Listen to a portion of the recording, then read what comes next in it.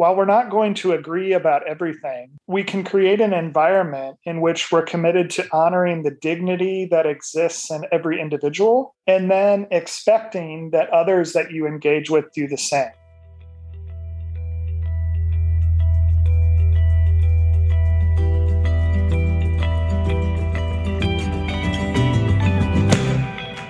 Greetings and welcome to the Unleash Generosity podcast, exploring the intersection of faith, service, philanthropy, and community.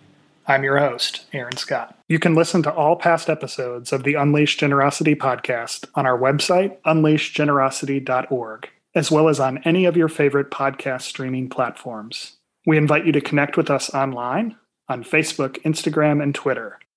Hey everyone, welcome back to the Unleash Generosity podcast. Season 2. Thanks so much for being a part of these ongoing conversations where we're discussing 6 core values. The values that we are discussing are humility, hospitality, respect, collaboration, intentional engagement, and radical imagination. Earlier in Season 2, you're going to find that we did an episode all about humility, the first value. And as I shared in that episode, humility is the first value that I wanted to discuss because I believe that it's sort of foundational to the other values and how those values grow out of humility. And so the big takeaway from the humility value is the idea that I am not perfect and I need to learn and grow. I need to listen to your experience and your perspectives. And in the same way, none of our institutions are perfect. And so we need to be open to thinking about ways that they can also be improved and learn and grow by being open to feedback, criticism, others' points of view. And then the second value that we discussed on a previous episode here in Season 2 was the episode on hospitality. And the main idea of hospitality is the idea that growing out of that idea that none of us are perfect and that we have things that we can learn is the importance of welcoming everyone to engage and to bring their full selves to the table. So that's the idea of hospitality, that everyone is welcome to show up as their full selves, their true selves, unapologetically, come as you are. So building off those two, today we're going to talk a little bit about respect, the third value. What I mean by respect is the idea that while we're not going to agree about everything, we can create an environment in which we're committed to honoring the dignity that exists in every individual and then expecting that others that you engage with do the same. So you and I may be in a conversation and we may find pretty quickly that we disagree about a number of things, but we're willing to engage respectfully. And so again, these values are not so much ways in which it's going to solve all of the problems in the nonprofit sector or in our faith communities, but rather they're postures or dispositions that I think position us well in order to try to find common ground with others, people of other faith traditions, people who may have different belief structures and ideologies, political views, whatever. And so I'm trying to imagine what some of the listeners might be thinking as they are hearing me describe these values, these postures, these ways of positioning ourselves to interact with others. And I imagine people saying, yeah, that's great that you would be humble and you would seek to be hospitable and then you would seek to respect others. But what about all these other people in the world who I just find are super offensive and aren't reciprocating that? I think that's where this posture of respect becomes really important with the type of community that I'm trying to create, the conversations that I'm trying to create on this podcast. Because there's obviously plenty of people that don't want to lean into these postures and want to take a combative, oppositional approach. At some point, you have to say, all right, well, this person is not willing to engage in a basic way that I see as helpful. And so maybe you do just agree to move on and not engage with that individual. But what I am suggesting is that I think if you can find others who are willing to lean into these postures with you, even though you may have strong, significant, different points of view. But if you're able to set some of those convictions aside long enough to be willing to at least hear the other person out respectfully, then I think that changes the dynamic in enabling us to be able to find some common ground and work together. And so I'm not suggesting that respect looks like allowing people to berate you or be verbally abusive to you or cut you down and you just take it and take it and take it. Cultures of abuse are obviously not healthy. And so I'm not suggesting that in our relationships with people, whether it's people within our own organizations or our religious institutions, in our nonprofits, that we should be condoning behavior in which people treat others without respect. We need to be willing to have some sort of agreement about what it looks like to have some sort of respectful civil dialogue and what's in bounds and what's out of bounds and what sort of things that I think is maybe the basis where we should build off is this idea of respect, that we need to be able to have a conversation with another individual and see the human dignity that exists in them. And even though we may disagree with them strongly, still be willing to have a respectful conversation in which we don't demean or belittle the other person because we disagree with their point of view. One of the ways I think that this respect posture can be lived out is through something that was discussed in the most recent episode that I did with Mitch Stein, where we talked about listening, the importance of listening to other people's stories and experiences. So I just want to play that quote for you because I think it's a great embodiment of what I mean by this idea of respect. And so what drives me is just hearing other people's stories, learning about them. Like, I just don't think there's anything greater we can do as people on this planet than learn from each other, because you only have one life you can live. You're never going to have the full understanding of everything in the world. The best you can do is listen to other people. So that's a great quote from Mitch, in which this idea of listening to others is so important. And it's a big part of allowing us to try to find ways to build bridges, to find common ground with others. Now, again, this doesn't mean that you still can't have ideas that you believe in strongly and that you can't express those differing point of views to others that you disagree with. You can still approach that conversation in a respectful posture and a respectful tone. And so as we lean into this respect posture and this idea of listening to others' perspectives, I think one of the things that I've learned is important to do, and one thing that I think we're struggling with in the nonprofit sector, in our organizations, and just in our lives, is the idea of truly seeking out different ideas and different points of view. And I want to harken back to the hospitality episode. And again, that quote that I shared from Akio Bethea on Brene Brown's Dare to Lead podcast, this idea of what true inclusion looks like is really accepting diversity of thought and embracing dissenting points of view and seeing that not as a threat, but rather as something that's welcomed in our lives and in our culture of our organizations. And that's really hard work, to be willing to seek out others that you disagree with. It's much easier, right, to go back into your camp with your folks that you agree with. That's just safer. It's easier. It's not as vulnerable. It's not as taxing. And so respect, in some ways, leaning into uncomfortable conversations, leaning into conversations where you know you're going to find disagreement, where you know you're going to find difference of opinion, where you know you're going to find dissension, is more difficult, but I would argue that it's very important. So what does it look like to, again, not seek out people who are going to be verbally abusive or disrespectful, but to find voices of people and find people in your life or find people in your community that you know you're not going to agree with, but actually intentionally seeking out building relationships with them or undertaking conversations with them? What does that look like for you? I don't know what that looks like for you. That could look like seeking out somebody from a different faith tradition and genuinely trying to get to know them. It might look like seeking out somebody of a different race or a different gender, or surrounding yourself with people from a different political party.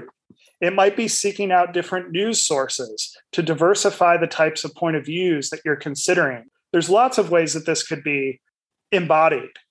And I'm going to throw out some examples of some voices that I've been trying to intentionally reach out to and listen to, and why I've done that. But I'm not at all suggesting that these are prescriptive and that this is what you need to do. And I was having a conversation with a friend of mine, Jamin Rathbun. He's a great guy, a good friend of mine. He's an executive director of a faith-based, it's a Christian ministry, arts center here in our community. They teach dance, they teach music, guitar, all sorts of different things. I think Jamin would tell you that I'm probably more progressive in some of my views than he is, and he's more conservative. But he shared something with me, gosh, this has been a year and a half ago, where he said, I think you really need to intentionally seek out listening to more conservative news sources, because you're almost becoming too biased and assuming the way that you're hearing the news and interpreting the news just is the way it is. And that was a really good word and challenge for me to say, okay, what does it look like to try to seek out some alternative news sources? And so what I intentionally did was I was trying to seek out conservative voices, and I actually found the Dispatch, which I think is a great news source because it's independent, it's conservative leaning, but it has journalists that embody this posture of respect and civil dialogue and be willing to embrace some of the nuance and the disagreement that exists in the world. And one of the voices that I've really found helpful on the Dispatch is David French. And I find David's perspectives to be very refreshing because as a conservative, he's willing to lean into conversations with people of other faiths. He's willing to lean into conversations with progressives and those that he disagrees with. And he's willing to do that in a charitable, respectful way. So he's a voice that I've found to be very helpful to begin listening to. Let me give you another example outside of politics as it relates to faith and spirituality. Dr. Preston Sprinkle and his podcast, Theology in the Raw, he's written books about LGBTQ and inclusion issues in the church. He himself is not affirming, and yet he's willing to acknowledge that the church, its posture and its teaching has been very harmful. And then Richard Rohr and the Center for Action and Contemplation, that really is more of an interfaith group that's trying to seek to find ways to build bridges between faith groups and suggesting that we actually all have a lot more in common as people of faith from different religious traditions than we might first think. So these are just examples of ways politically, religiously, that I'm trying to lean into the idea of finding difference, finding dissension, finding things that is not the same as what I currently believe or what I have believed in the past, but being willing to listen to other respectful voices to challenge some of my assumptions.